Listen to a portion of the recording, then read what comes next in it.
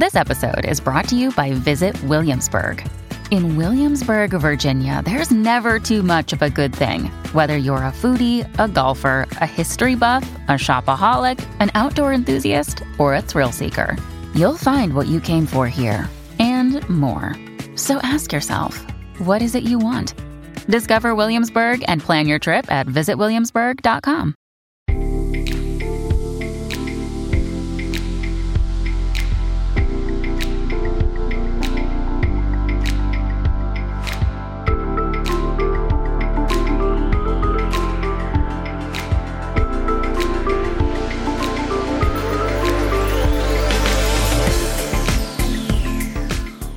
Hello and welcome to the Baking, Boiling, Subterranean Culture Bunker, your weekly pop culture hideout. I'm Andrew Harrison. And I'm Alex Andreu. On this week's edition, enter Sandman. The Netflix adaptation of Neil Gaiman's acclaimed comic series, The Sandman, is exciting even people who would never touch a comic book with a set of tongs. What will we make of it? Plus, the producer that everybody wants, Danger Mouse, returns to his hip-hop roots with the new album Cheat Codes in collaboration with the MC Black Thought from The Roots. And we turn our baseball hats backwards and shout "Radical Dude" as we enter the pure living hell of Woodstock 99, as laid bare in the Netflix documentary Trainwreck. Is there something darker going on with this film than simple schadenfreude? Plus, we've got new tunes for your ears and, of course, more selections of the greatest record ever made. All this and more on today's Culture Bunker. Welcome to the podcast. It's summertime, and like many a business, we just can't get the staff these days. So we have just one special guest for you today. Returning to the podcast, it's renowned music business writer, a man who a very miffed Jack White once called a tabloid journalist. It's Eamon Ford. Welcome back, Eamon. Hello. You can't get the staff and you can't get the guests. It's me being here. It's high quality, I think. It's raising the average quality of the guests. No. It's about quantity rather than quality. I'm just filling a seat. Like you get at those big posh award shows. They have the seat fillers when celebrities go to the bathroom for extended periods of time and then come back jovially. There's people who are paid to sit in their seats. They've just been talking to their agent is what it is usually. So you've broke the rule of a lifetime this summer and went to an actual festival in the outdoors. You went to the Secret Garden Party. How was that, Eamon, for a man who loves festivals? I went with my girlfriend Sonia, who insisted that we go because I was doing a talk on the Sunday for my book and they offered us glamping for the entire weekend. And Sonia said, we should go for the entire weekend. And then by Saturday morning, she said, I have made a terrible mistake. And she was not talking about me. She was talking about being at the festival. But there was extreme and very public hedonism that was happening in the crowd in daylight hours, and then probably even worse happening in the nighttime hours. But people seem very vivified, let's say, in bursts of, 30 minutes. I don't even know what to say. So what would it take to make a music festival Ford-friendly? Hotels. Bands. And no bands, yes. If it can finish at 10 o'clock, that would be good. If I can be on site and see everything I need to see in a 4-hour period and then can leave and go to a hotel where I can actually have a proper night's sleep and a bathroom and eat breakfast that doesn't cost £4,000 for a raggedy bit of bacon in a steel roll, I would be happy. And if the headliner was, say, avatars of Blanche from Coronation Street? I would be there. I would stage dive. You are so my tribe. It's incredible. With your music business analyst hat on, are you terribly excited about the first ever TikTok classical album that's coming out? Orchestral versions of the biggest TikTok sounds, whatever that means. It's out yesterday. If this is going on Saturday, it came out. I got a press release and had to check that it really was from Warner Music that this thing had been created. And I listened to it, and it's exactly what you think. And it's. But is it tunes or is it like an orchestration of the sound of somebody slamming the door? And I think they have one of the tracks I listened to was "Levitating" by Dua Lipa, and I think they used her vocals from the track. I think, or someone who sounds incredibly like her. So I guess they've sampled stuff. It's very weird, but it almost feels like it's a kind of SEO thing on Spotify where someone just types in TikTok music and that'll kind of hit high up on the list, and it reminds me of I think it was Sony did this at Christmas. They did a greatest Christmas playlist ever, or Christmas music playlist or something like that, so that when people were asking for Christmas music on Alexa or other voice assistants, that it would play their playlist. So it feels like an attempt to game the algorithm a little bit. I think if I was a crap band, I'd change my name to Christmas Music. Yeah, absolutely. And then you're just laughing, aren't you? Yeah, absolutely. Before we get started, don't forget you can get the Culture Bunker and all our shows early and without adverts when you support The Bunker on Patreon. That's daily episodes on politics, science, pop culture and much more, delightfully ad-free. Just search Patreon Bunker Podcast to find out more. And if you want to help us out a little more, why not fill in our listener survey?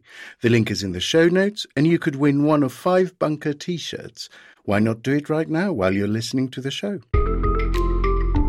Mr. Sandman, dream me a dream, make it the darkest, most twisted I've ever seen.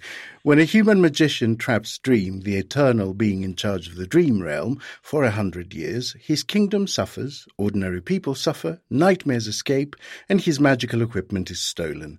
Once free, Dream, played by Tom Sturridge, must regather his equipment and restore order. But what if order doesn't particularly care for being restored? Sandman on Netflix is based on the Neil Gaiman comic book series. Here's a trailer. Your waking world is shaped by dreams. Dreams and nightmares that I create and which I must control. He's out there looking for me, isn't he? Can you imagine the damage he could do? I need your help. If dreams disappear, then so will humanity. I could do without dreams for a while. I haven't had a decent night's sleep in ages. I'm not gonna stop until I've reshaped this world. Tell us, what power of dreams you have? Eamon, as often with a fantasy genre, to enjoy it, you have to either willingly give yourself over to it, or it has to overcome your cynicism and drag you in. Did Sandman do either for you? I watched 2 episodes and bailed because it's not for me, but I am very intrigued to see what you 2 comic geeks make of this. And I'm not a comic geek. I thought you were. No. Right. Okay. Fantasy geek. geek. Yeah. Okay. I love the visual thing. Yeah. Right. Yeah. So I want you to explain it to me, because there is a presumption with something like this that if you come in cold, there's so much history, there's so many deep references when you take a comic book and transfer it into a TV series or a film or whatever. So it presumes a lot of prior knowledge, and I guess it rewards you if you have that prior knowledge. But I think if you're coming in cold, it leaves you cold, or it certainly left me cold. It was not something that I felt I wanted to kind of investigate further, and that's happily me putting my hands up and going, I probably didn't understand any of the nuance, any of the depths, any of the reference points, but I just felt like it felt a little exclusionary for people who weren't already pre-invested in the show. But I'm very happy to have it comic book explained to me. Well, actually, weirdly, I am a comic book geek, as listeners will know, but I actually never read Sandman. I've never read any of the comics at all. I quite like Neil Gaiman stuff, but it's a bit like being a rock journalist and going, no, I just never got around to listening to the Rolling Stones. Just never listened to them. Because it's such a big thing. It's a massive thing. Have you read any of it now? I've odds and sods, but I thought I will do the experiment of going in cold. I'll try and be. And I did spot 1 or 2 things that I recognised from DC Comics, like the rhyming demon and the appearance of Cain and Abel in the House of Mystery and the House of Secrets. They're all drawn from DC Comics. But the rest of it, I didn't know any of it, and I was carried along perfectly well. I think, though, you are from that world. It appeals to, it hits all your pleasure nodes. Even if you don't necessarily know the nuances of the story, you understand where it fits into the wider context of comic books and their transition onto the screen and so forth, which wasn't my insight into it. It was just I lacked those reference points, I think. So the concept was completely new to me, but the grammar and the pacing and the world is very, very familiar to me. For me, it takes a bunch of familiar myths, essentially, and puts them in a bag and shakes them. And I fully understand that some people might find the result derivative because of that, but I find it quite original because of that, because it takes, concepts that I know about angels, about, Cain and Abel, about Lucifer, and slightly twists it into something else. Yeah. So I quite like finding out in this slightly different version of the biblical reality, effectively, how things are different. A show like this lives or dies, I think, by its central performance. How does Tom Sturridge do we think? How about you? Well, in the opening episode is he barely speaks because he's kind of captured in a way without giving any spoilers away. So a lot of it is just kind of slow movement and kind of eye contact and things like that. And he kind of looked like a really malnourished Bernard from Black Books, I thought. And I was hoping maybe he would have that kind of excessive alcohol and cigarette intake to kind of fuel his misanthropic approach.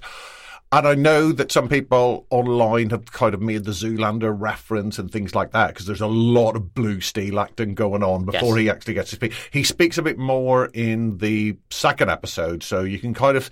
And he does look... He's certainly got an incredibly striking look. And, he's got one of those faces that kind of will draw you in, and I guess... I can kind of understand why particularly young people would kind of see him as some kind of icon, and they would really buy into. He's goth eye candy. Absolutely. Absolutely. Yeah, I couldn't get out of it took me a long while to stop thinking. Were you fanning yourself? It took me a long time to stop thinking it's like Robert Smith, but really thin and pouty. Yes.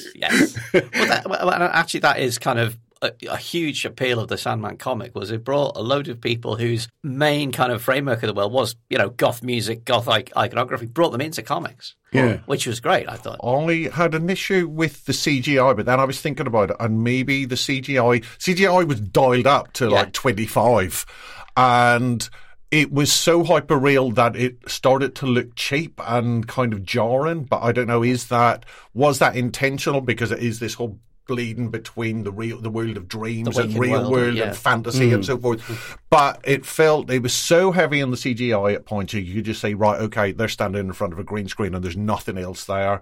And I found that quite distracting. But then I was wondering, was that intentional, or is that just part of the CGI arms race where you just have to just layer it on and on and on and on, and it's probably a mix of both, to be honest. I mean, it's out there trying to compete with the new Lord of the Rings on Amazon Prime and the new addition to the Game of Thrones franchise.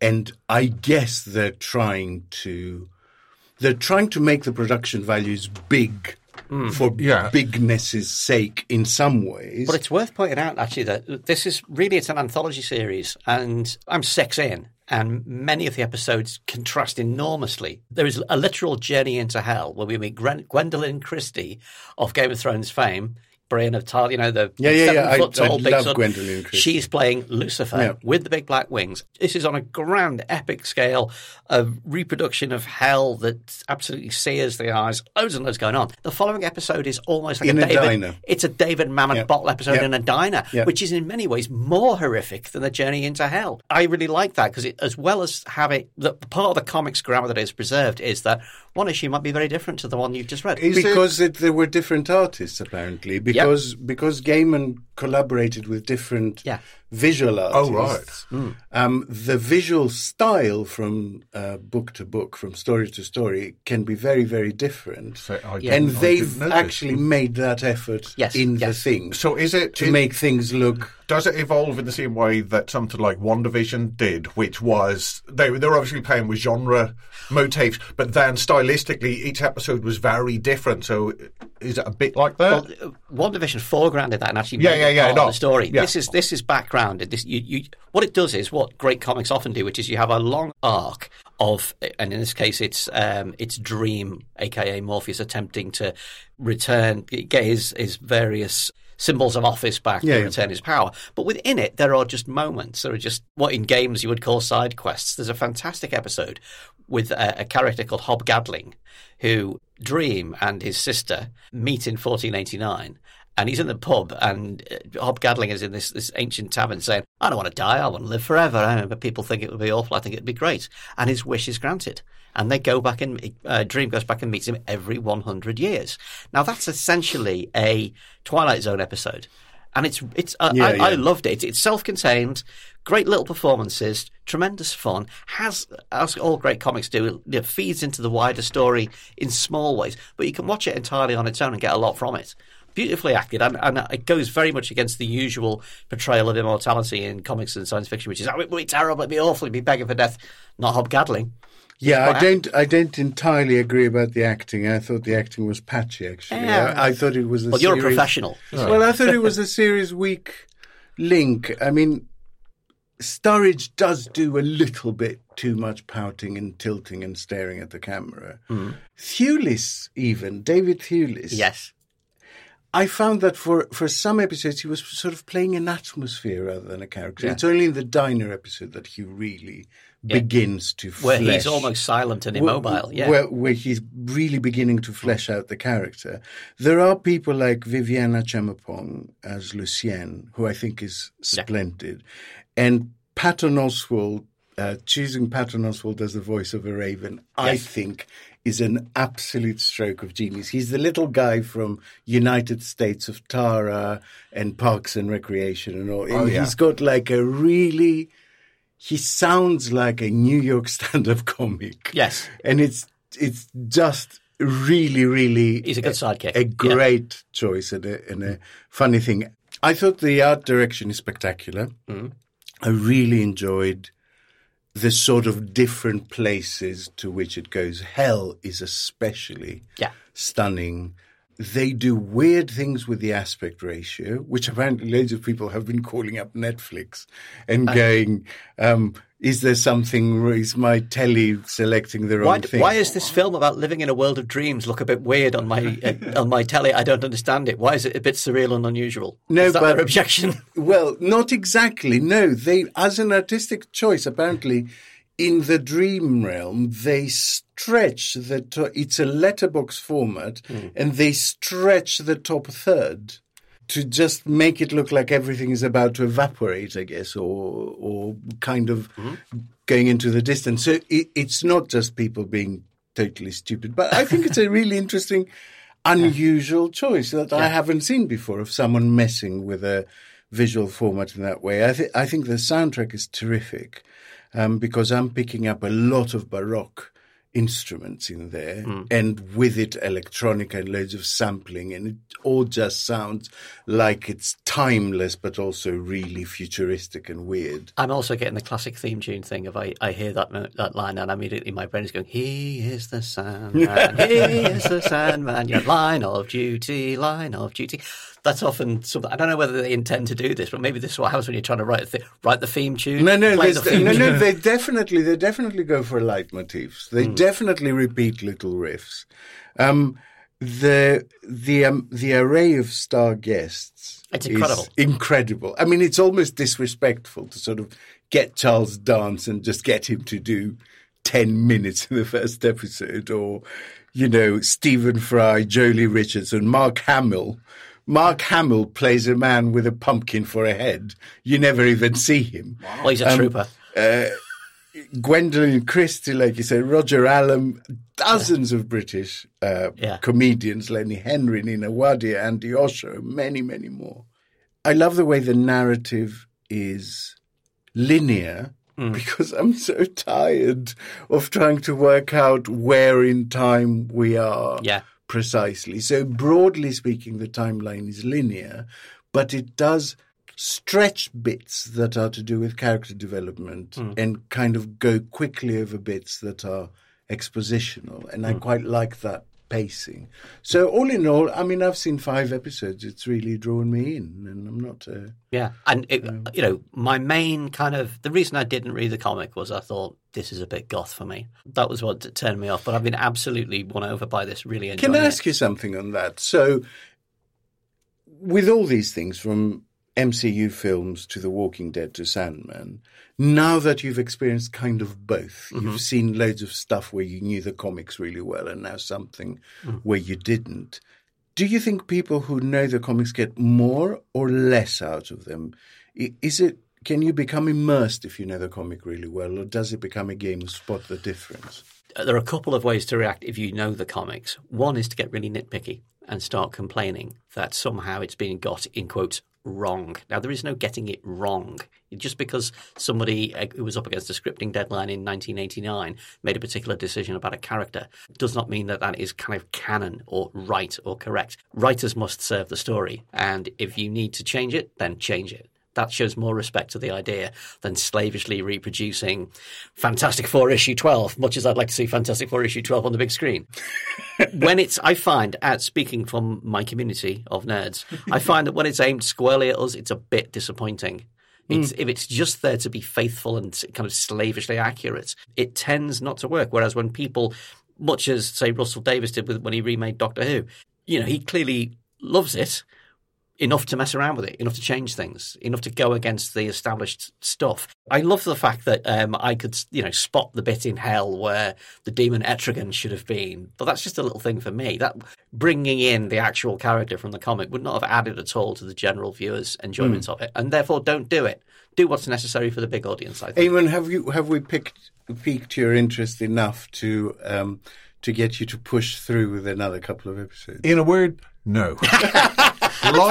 Life is too short. I give it a go, and you have to understand your limits in culture. It's like if I had flat out refused to watch it and said I hate it, then that would have been a bad thing. I give it a go, and it's not for me. And as you get older, you go, that's absolutely fine. I'm happy. Yeah. I'm happy that people are delighted by this. I didn't hate it, but I just didn't understand the layers, so it felt really alien to me. Perfectly respectable, I think. Yeah. I've become quite shrewd about stopping films after 20 minutes now if they don't.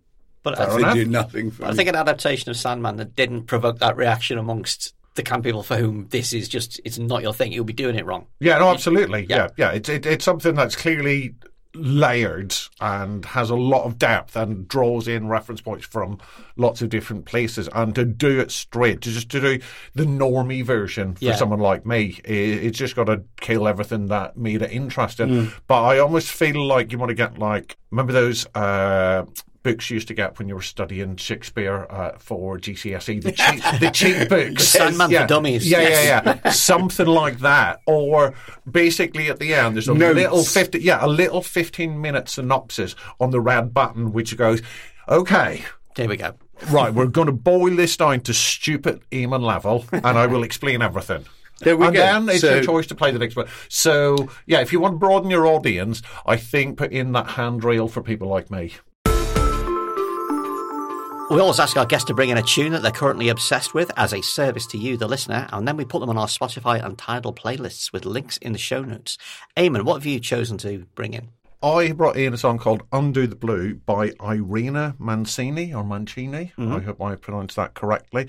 And it might be the forerunner as my single of the year already. Right. I love it. And it's like, you listen to it and it's basically a kind of update of Les Fleurs by Minnie Riperton. And she doesn't go and hit Minnie Riperton notes, but it's a wonderful confection. She did a couple of really great singles last year. There was Deep End, which was it sounded like a Lost Northern Soul track, and then Do It, You Stole the Rhythm, and we really like her. So what do we know about her?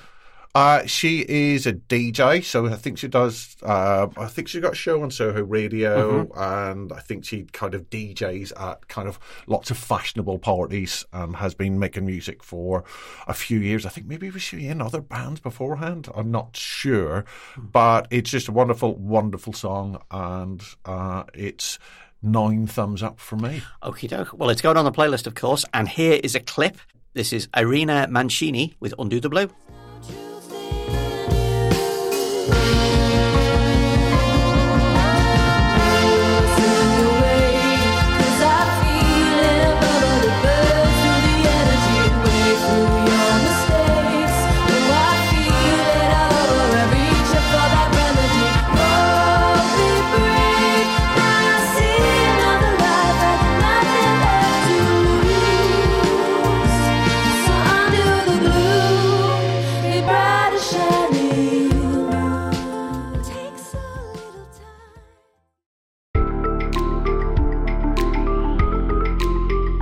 You may well know the multiple Grammy-winning hip-hop producer Danger Mouse from Gnarls Barkley of Does That Make Me Crazy fame, or maybe Demon Days by Damon Albarn's Gorillaz, or perhaps Beck's Modern Guilt album. If you're a real hip-hop head, you'll definitely know his Danger Doom work with MF Doom, the album The Mouse and the Mask. Danger Mouse's superpower is to make the dense bump and grind of sample-based hip-hop into, somehow, accessible pop music. But he hasn't made a proper hip-hop record in some 17 years, until now. Cheat Codes is out this weekend, and it's a collaboration with the rapper Black Thought of hip-hop band The Roots. Now, it's fair to say that neither Alex, Eamon nor I are exactly head-nodding gangster b-boys from the deadly street corners of Mykonos, Ballymena or Maghull, but we're going to see what we think after you listen to this track. This is Aquamarine, featuring podcast favourite Michael Kiwanuka.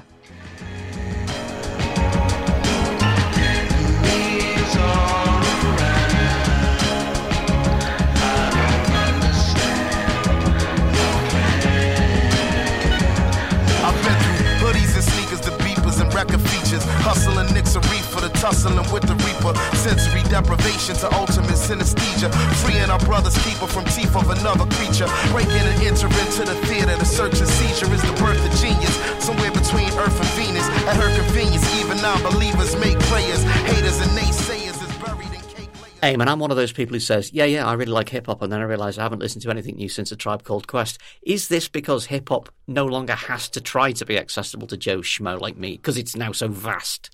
I think so.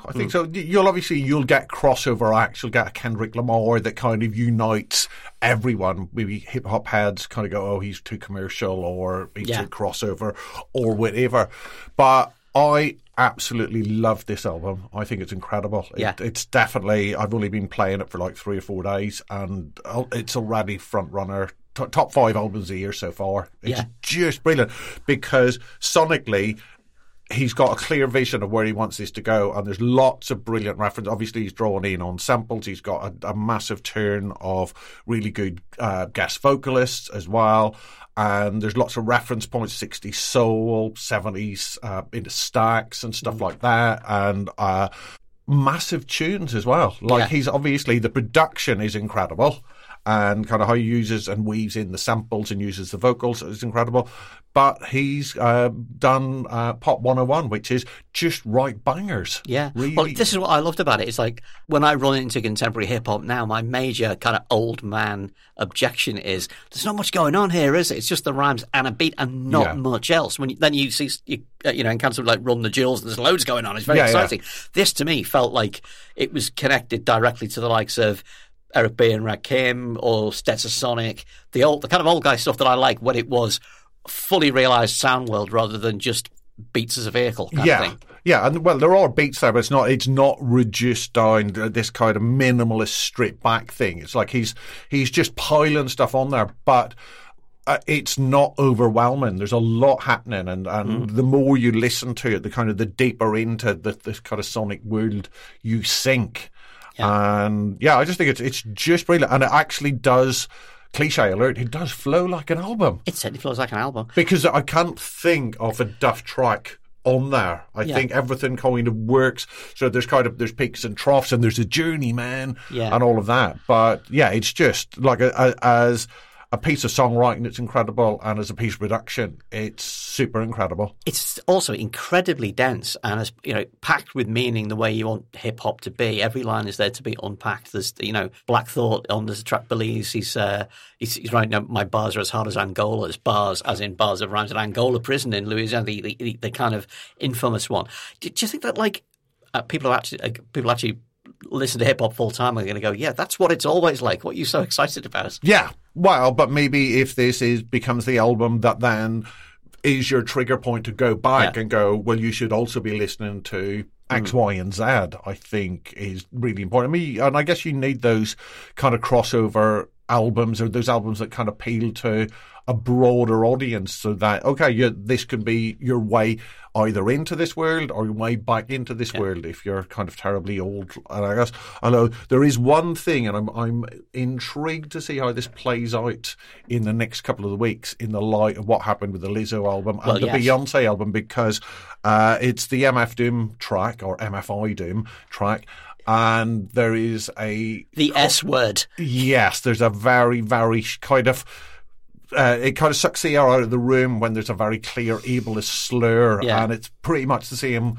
issue that was with the Lizzo album and the Beyonce album. So I'm wondering if that's going to be scrubbed from it, because I think the pressure and the kind of the moral, ethical arguments around art is like this, kind of taking a step back and going, right, we shouldn't have said that. I think Americans don't take that word as seriously as we do here for some reason. Yes. Yeah, but I think just it coming, and obviously this has been recorded before all of that controversy. That doesn't obviously excuse the use of the word, and it was recorded while he died in 2020, so it was recorded before he died. But even then, it's one of those words that kind of sucks the air out of the room as soon as you hear it, and I think that was and you don't want to be kind of thought police or anything like that, but I think that's the one where you just go, ooh, a bit of a needle scratch, isn't it? Yeah.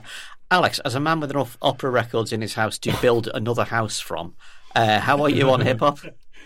I'm ecumenical in my music tastes, to be honest. I listen to all sorts, with the exception of death metal, just because I don't like people screaming at me, and Christian rock, because I don't like people screaming at me. I will listen to everything. I was astounded by this, absolutely blown over. In my view, usually musical collaborations don't work. Collaborations don't work. They've written a song called Collaboration that goes, collaborations don't work. They don't work. Anyway. But there are famous ones that work, and behind them is, a litter yard of terrible ones that don't. Because either the clash is too much and the result is unmusical, or there's so much compromise that it just becomes brown. And, both lose their identity. And I think this is one of the best working musical collaborations that I've ever heard. I mean, on one side you have a sort of soul jazz cinematic soundscape, and on the other you have this rap track that acts as a narration. And the overwhelming feeling I had, especially when I was listening to it the second time on my headphones, was of this really cool dude walking down the street in a black exploitation film and hearing the internal monologue. That's the thing I had in my head. I thought it was just utterly terrific. I will disagree on all rap necessarily being great. I think we have enough examples of it not being so great. Yeah. But, I mean, I just want to read you one lyric that I noted down. The morning star Tariq, I was born to be a teacher, where the scorpion or the frog, the nature of the creature, is to evolve, though it's the savage beast we truly are. My words should be studied up in Berkeley and Juilliard. Do you know, the one that I noted down, I noted down the next line from that bit, which go, my words should be studied up in Berkeley and Juilliard. All my bars are hard as solid gold bullion. My name in the Quran like the kingdom of Suleiman. You done lost your mind trying to call me a Moulignon. And I don't know what a Moulignon was, but it's an Italian-American racist slur against black. But it's like, this is improve your word power and your understanding of Black America but also, to the max. Just straight up as poetry. Yeah. It is... it really should be studied. Is this basically going to be thousands of words when you go on the entry in Genius? Yes. Yeah. Like it's like dense texts explaining every reference. It really feels like you're watching two people at the very top of the game. Yeah. It feels virtuosic, doesn't it? It feels like one of those insane clips of a violinist that's playing something that seems inhumanly fast or something like that. That's how it... Wasn't it a really long-running collaboration? They were supposed to do something 15 years ago, and then Danger Mouse's career took over, and then they kind of came back. So it's been this thing that they've been thinking about and working on for a decade and a half. Danger Mouse being so work-shy and absolutely just can't get him to do anything. Got another album coming out next month with Broken Bells. They got their thing. Oh, yeah. He's made records. He made records with Mark Linkous from Sparkle Horse. He produced a Nora Jones album. It's fantastic that you can come across something from from a genre that in some respects you kind of think has kind of reached its apogee of development, and then something comes along like this. I think it's got this potential to be a proper crossover album that will. There's lots of people who will go, oh, and I've been arguing this for 30-odd years, hip-hop's not real music, which is just ridiculous. And you can go, right, okay, here is an entry album for you in the same way that, I don't know, 3 Feet High and Rising was or something like that. This is an album that everyone can find some way into. You can be a hardcore hip-hop fan, or you can be somebody who vaguely follows it or used to follow it or has no understanding of it. And there's enough reference points. There's enough amazing tunes in there to draw you in. Well, he's got the middle-aged white guy. He's got that demographic. He's absolutely laughing. Well done, Danger Mouse. Well done, Black Thought. Yes, let's have a coffee around our coffee table. Yes.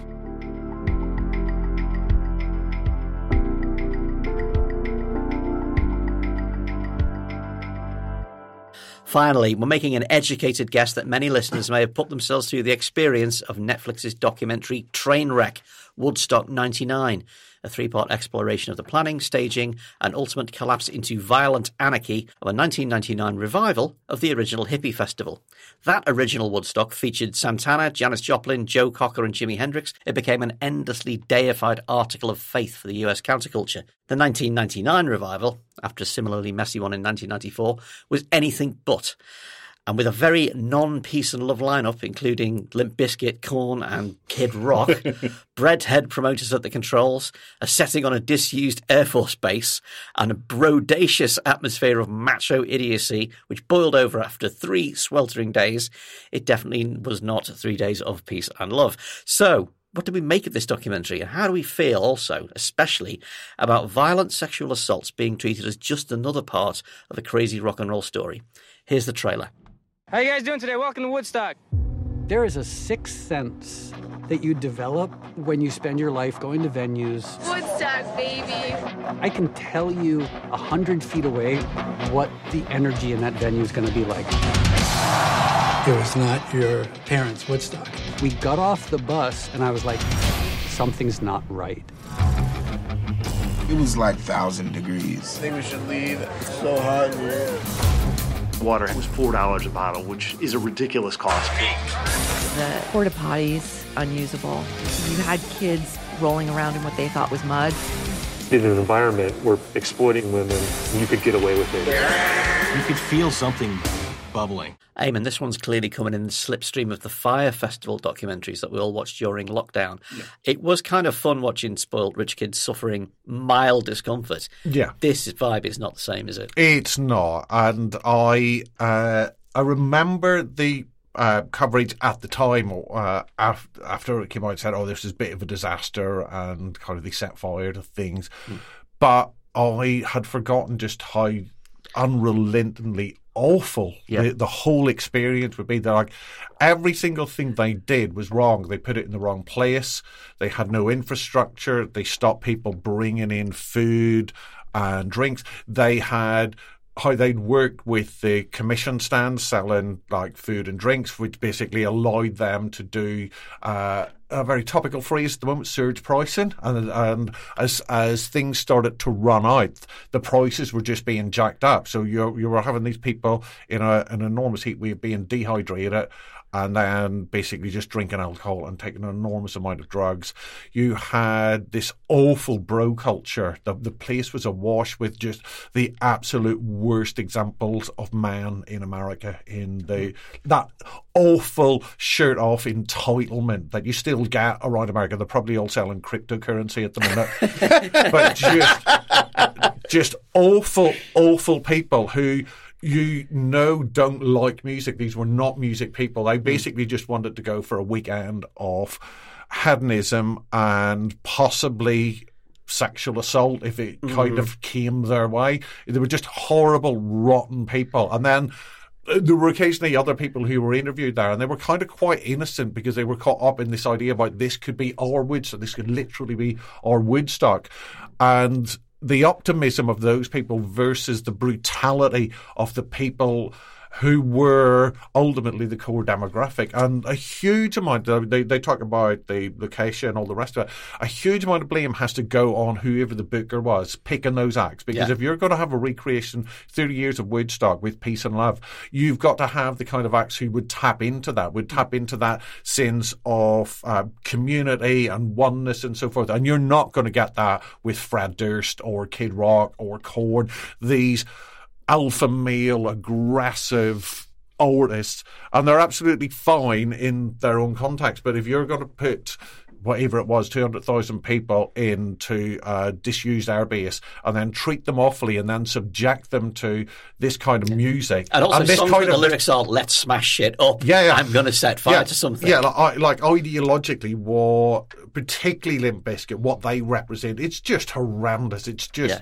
there's zero justification for Limp Bizkit. There was an awful bit where their manager, who obviously was coining it in at that time, went, oh, you can't blame Fred Durst for this. Fred Durst was surfing through the crowd on a bit of the sound tower. They cooled down, and he was like telling people to smash stuff up. He absolutely was a catalyst for kind of what fell there, but he was also there as the kind of anointed god of those knuckleheaded bros with their shirts off and their t-shirts stuffed down in their pockets. But that wasn't unknown to the people who booked him. Yeah, they absolutely knew. They absolutely knew what they were getting. But also the lineup was really weird because you had this awful bro sports metal or new metal or whatever you want to call it, and then in the afternoon you had like Sheryl Crow and Jewel. You had like these completely getting shit thrown at them. Yeah. And like there was no kind of theme to the days. It was basically just, we're going to headline with awful people being awful, and they will encourage the audience to be even more awful. Michael Lang, who was obviously behind the original Woodstock, was involved in this one, heavily involved with this one. And even, like, at the time, you saw the footage of the press conferences, and then he was interviewed. I think they said at the end that he passed away a couple of weeks or a couple of months after he did the interview. And even then, he wasn't getting it, or he was refusing to get that he could be in some way responsible for this awfulness, and that they didn't have a contingency plan for any of this. Yeah. Alex, what did you think? So I mean, obviously there were a lot of awful people there, but I also saw a sort of cultural side to it.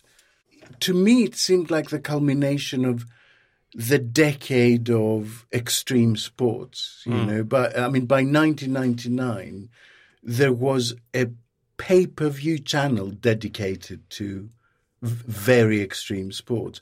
2000 was the start of Jackass. Yeah. And I saw a lot of that.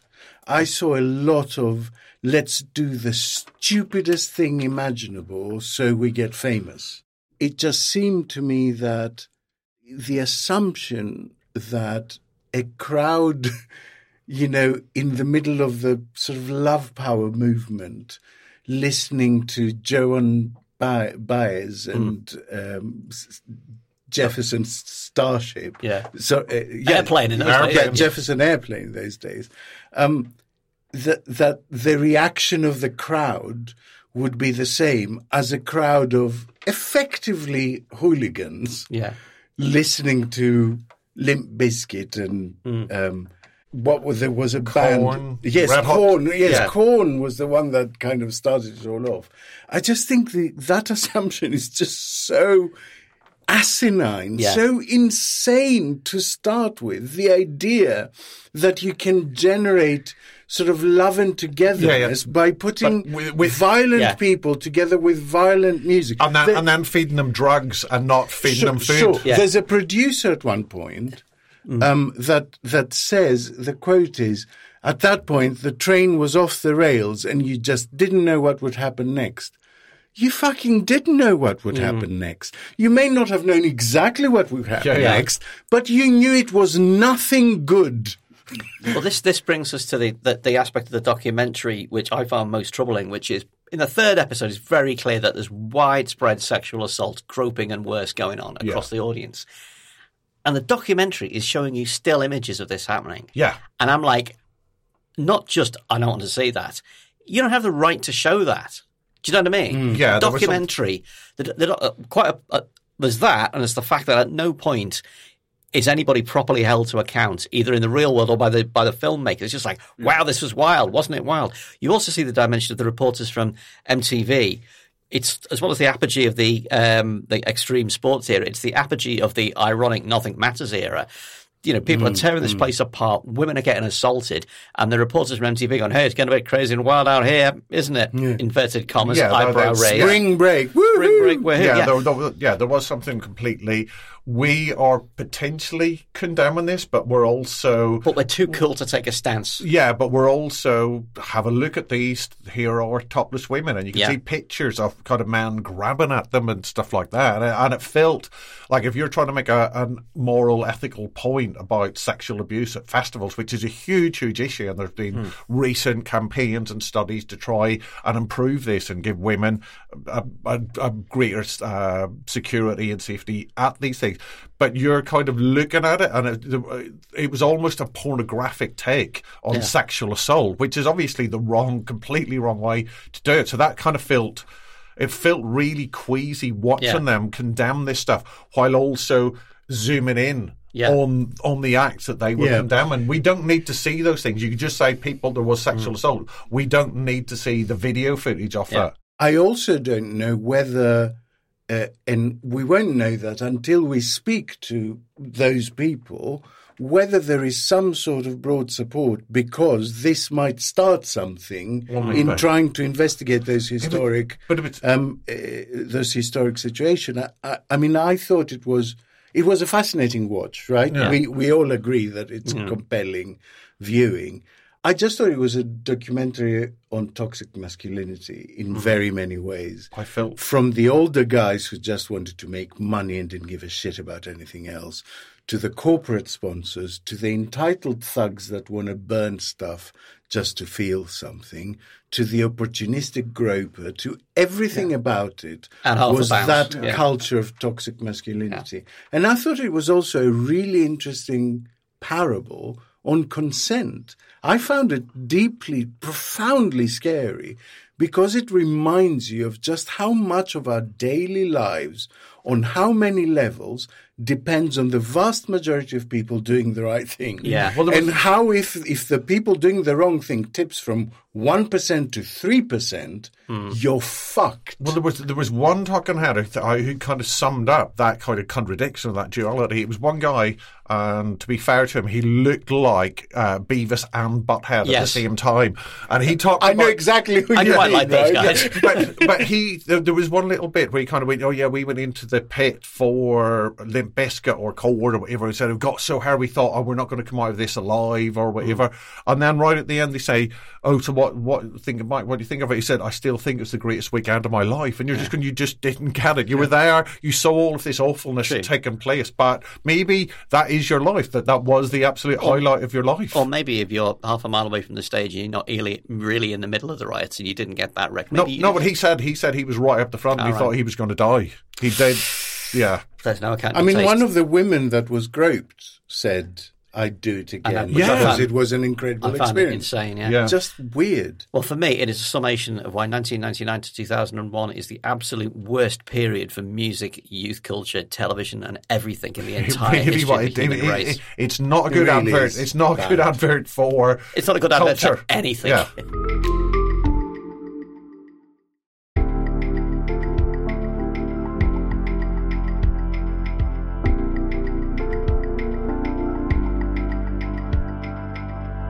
Just got time for some more tunes. We don't often get a chance for the panel to make a choice, but hey, it's summer. Alex Andreo, what have you chosen to recommend to the listeners? Oh my goodness, I am so excited to be choosing tunes, which I never ordinarily do. So this is a Norwegian band called Broen, spelled Broen, and the track is called Shut Down. And I need to declare an interest here. So my niece... is the vocalist for the band. They're signed up to Bella Union. They're playing festivals at the moment, so they're about to kind of hit the big time. They are a very unusual outfit. They are very Scandinavian, very collaborative. They make weird costumes for each other for each gig. There is a tuba player, a synth person, and a bass player, and a drummer. All of them also play really weird little instruments, jingling here and there, and table harmonicas, and they do loads of sampling and stuff like that. I think it's varied and interesting music. They do things not just with the harmonies that are innovative, but they do things with the beat that are different. And I absolutely love that.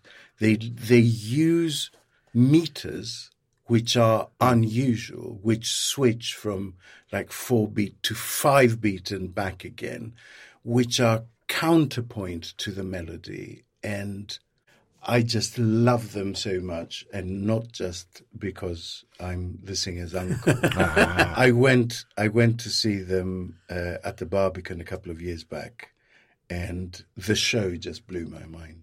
Well, have a listen. This is Bruin and Shut Down. Locked lips, dangerous.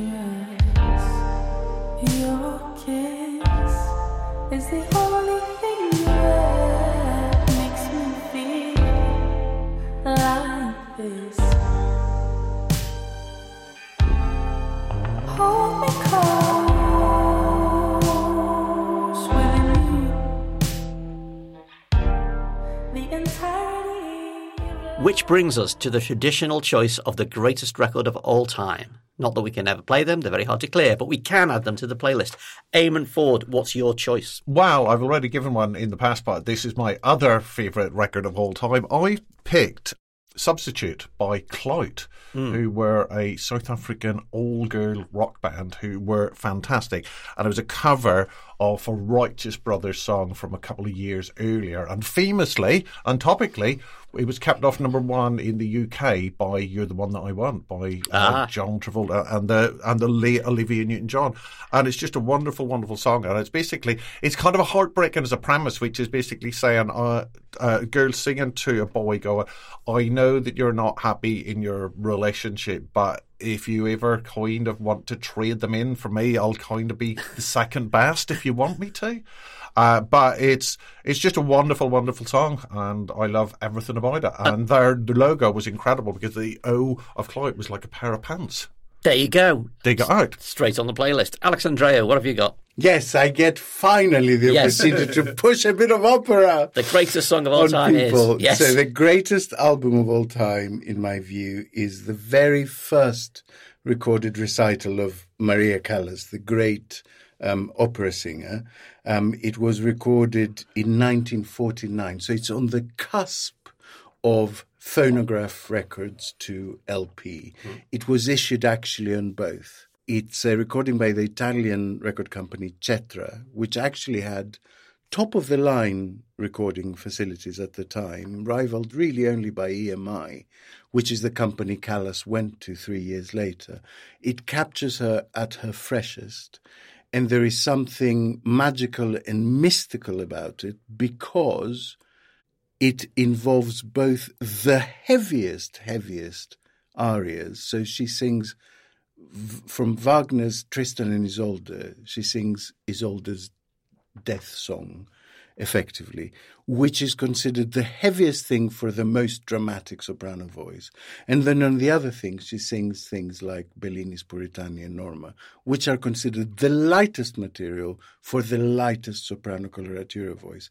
And this was a feat. You know, this is someone walking across a tightrope between the two towers or over the Niagara Falls.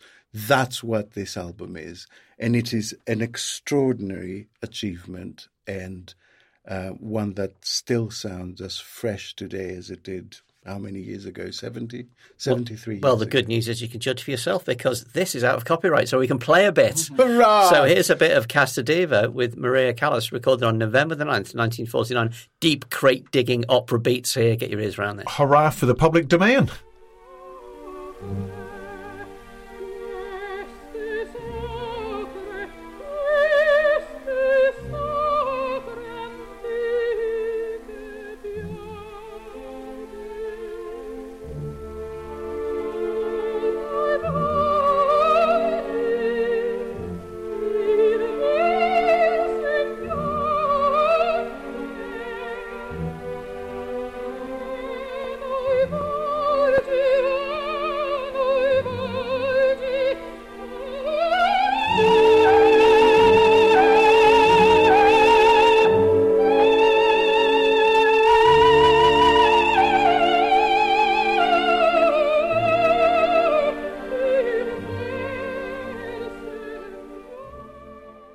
And with that, we're at the end of the podcast and it's closing time chatter. What will we be discussing as we drink $12 water, standing next to a burning bin, waiting for Kid Rock to come on? Eamon, what's your closing time chatter? My closing time chatter is I'm not big on the gram, but I'm on there. As in the Instagram, I hope. Instagram, yes. I'm posting terrible pictures of nothing, but I got a recommendation, and I kind of went, and generally the recommendations are terrible, but it's this kid whose name is Oscar Whitney, and his Instagram handle is Brian Jones Fashion Icon Fan, very long name, and he's this kid, he looks to be about 13 or 14, and he's got the proper Brian Jones pudding bowl haircut, and he tracks down vintage clothes. So he dresses like Brian Jones kind of between 1965 and 1969. And his commitment to this is incredible. And also, he just seems a really charming kid. So it's kind of nice to see a young kid on Instagram not being an awful influencer, just this kid going, I'm obsessed with Brian Jones and kind of 60s culture and mod culture, and I'm going to get all of these clothes. And whether, because he's small as well, he's probably getting a lot of these things custom made as well. And his attention to detail is amazing. It's just a wonderful thing to have this kid who's so obsessed with this world and joyously showing it off to people. And it's just a really lovely Instagram account to follow. So... What's it called? Brian Jones? His handle, his name is Oscar Whitney, but it's all one word. Brian Jones Fashion Icon Fan, all one word. Yeah. Quality, yes. This sounds brilliant. It's lovely. I'll show you the pictures in a minute. He's wonderful. Very nice. Alex, how about you? Well, let me drop the tone. So all the Mission Impossible films are on all 4 at the moment. Excellent. We just showed them all. And we've rewatched them in order ahead of the big 2-part conclusion to the franchise next year. They hold up exceptionally well, I have to say. The action is as good as any Bond film.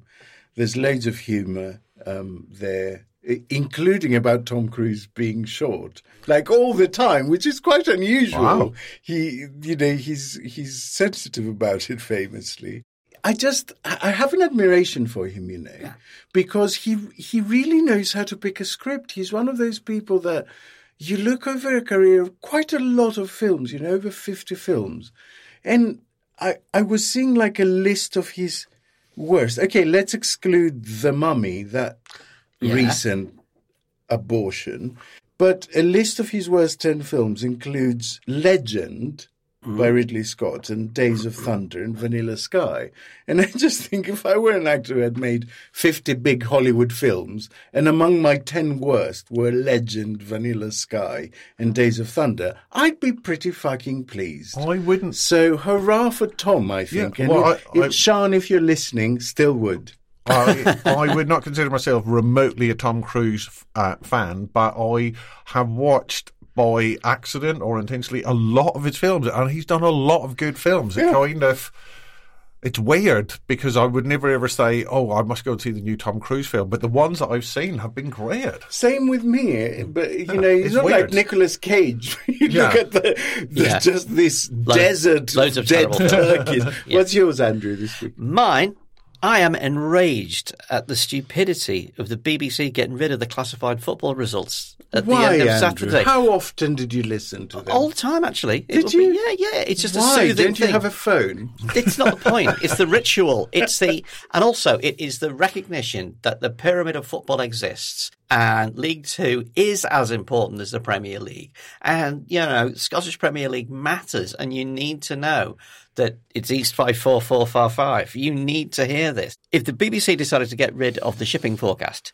to save 4 minutes of airtime in the dead of morning, there would be marches with burning torches and pitchforks on Broadcasting House.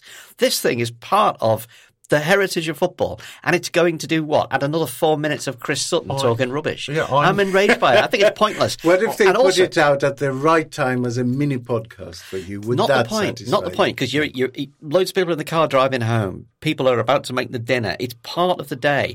And the real thing that annoys me about it is if the BBC had tried to find a section of people who were broadly in favour of the BBC and tried to work out a way to make them angry at the BBC, they couldn't have done it better. the only thing they could have possibly done to make it better was to, I don't know, have an asteroid hit Ambridge or something. Well, I'm no football fan, as you know, but I think the point you make there about the fact that they go down into the lower divisions is really important, because it's about those teams that don't have this huge amount, these millions of dollars sloshing around. It's the teams that are kind of living hand to mouth and have local support, and that's important to nurture that. And it's part of the idea that no football exists except the Premier League. And I'm a Liverpool fan, but I mean, I want to know that Hamilton Academicals exist. I want to know what's happening with Preston North End. I want to know. I mean, I'm a big football fan. I haven't listened to it in years. I tend to look at the results sort of on the computer or the phone, and to me it was always connected to a culture of playing pools, which is, my father was a gambler and was a hideous memory of my childhood because he would lose a lot of money. You have a reason to dislike it. Really upset. No, I'm just saying that it's not just linked to all this lovely stuff. It's also linked to gambling. So well, that's all sport. We should get rid of all of it then. Okay, I'm for that. Let's not do that. I'm hoping that it's one of those sort of fake announcements that's designed to have a very public reversal so that everybody give the BBC a round of applause. I have a feeling, sadly, that it isn't. And that's the end of the podcast. Thank you, Eamon Ford, for joining us on the Culture Bunker. Thank you for having me. You were our only guest, but a very special one. Yes, you were our best guest today. You filled that chair magnificently. Sean and Yelena will be with you next week with a very special guest. Brett McKenzie of Flight of the Conchords will be present to talk about his new album, Songs Without Jokes, and much more. So hit that subscribe button now. Remember, you can get all the tunes on our rolling playlist. The link is in the show notes. From me, from Alex, from producers Alex Reese, Yelena Sofronievich and Jade Bailey, thank you for listening. Back next week. Bye. Bye. Goodbye. The Premier League. Aston Villa 3, Everton 2, Arsenal 2, Leicester City 0, Brighton and Hove Albion 2, Newcastle United 2. Wait a minute. This is the wrong script. The Culture Bunker was produced and presented by Andrew Harrison and Alex Andreou. The producers were Yelena Sofronievich, Jade Bailey, and me, Alex Reese, with assistant production by Kasia Tomaszewicz. Theme tune by Kenny Dickinson. The Bunker is a Podmasters production.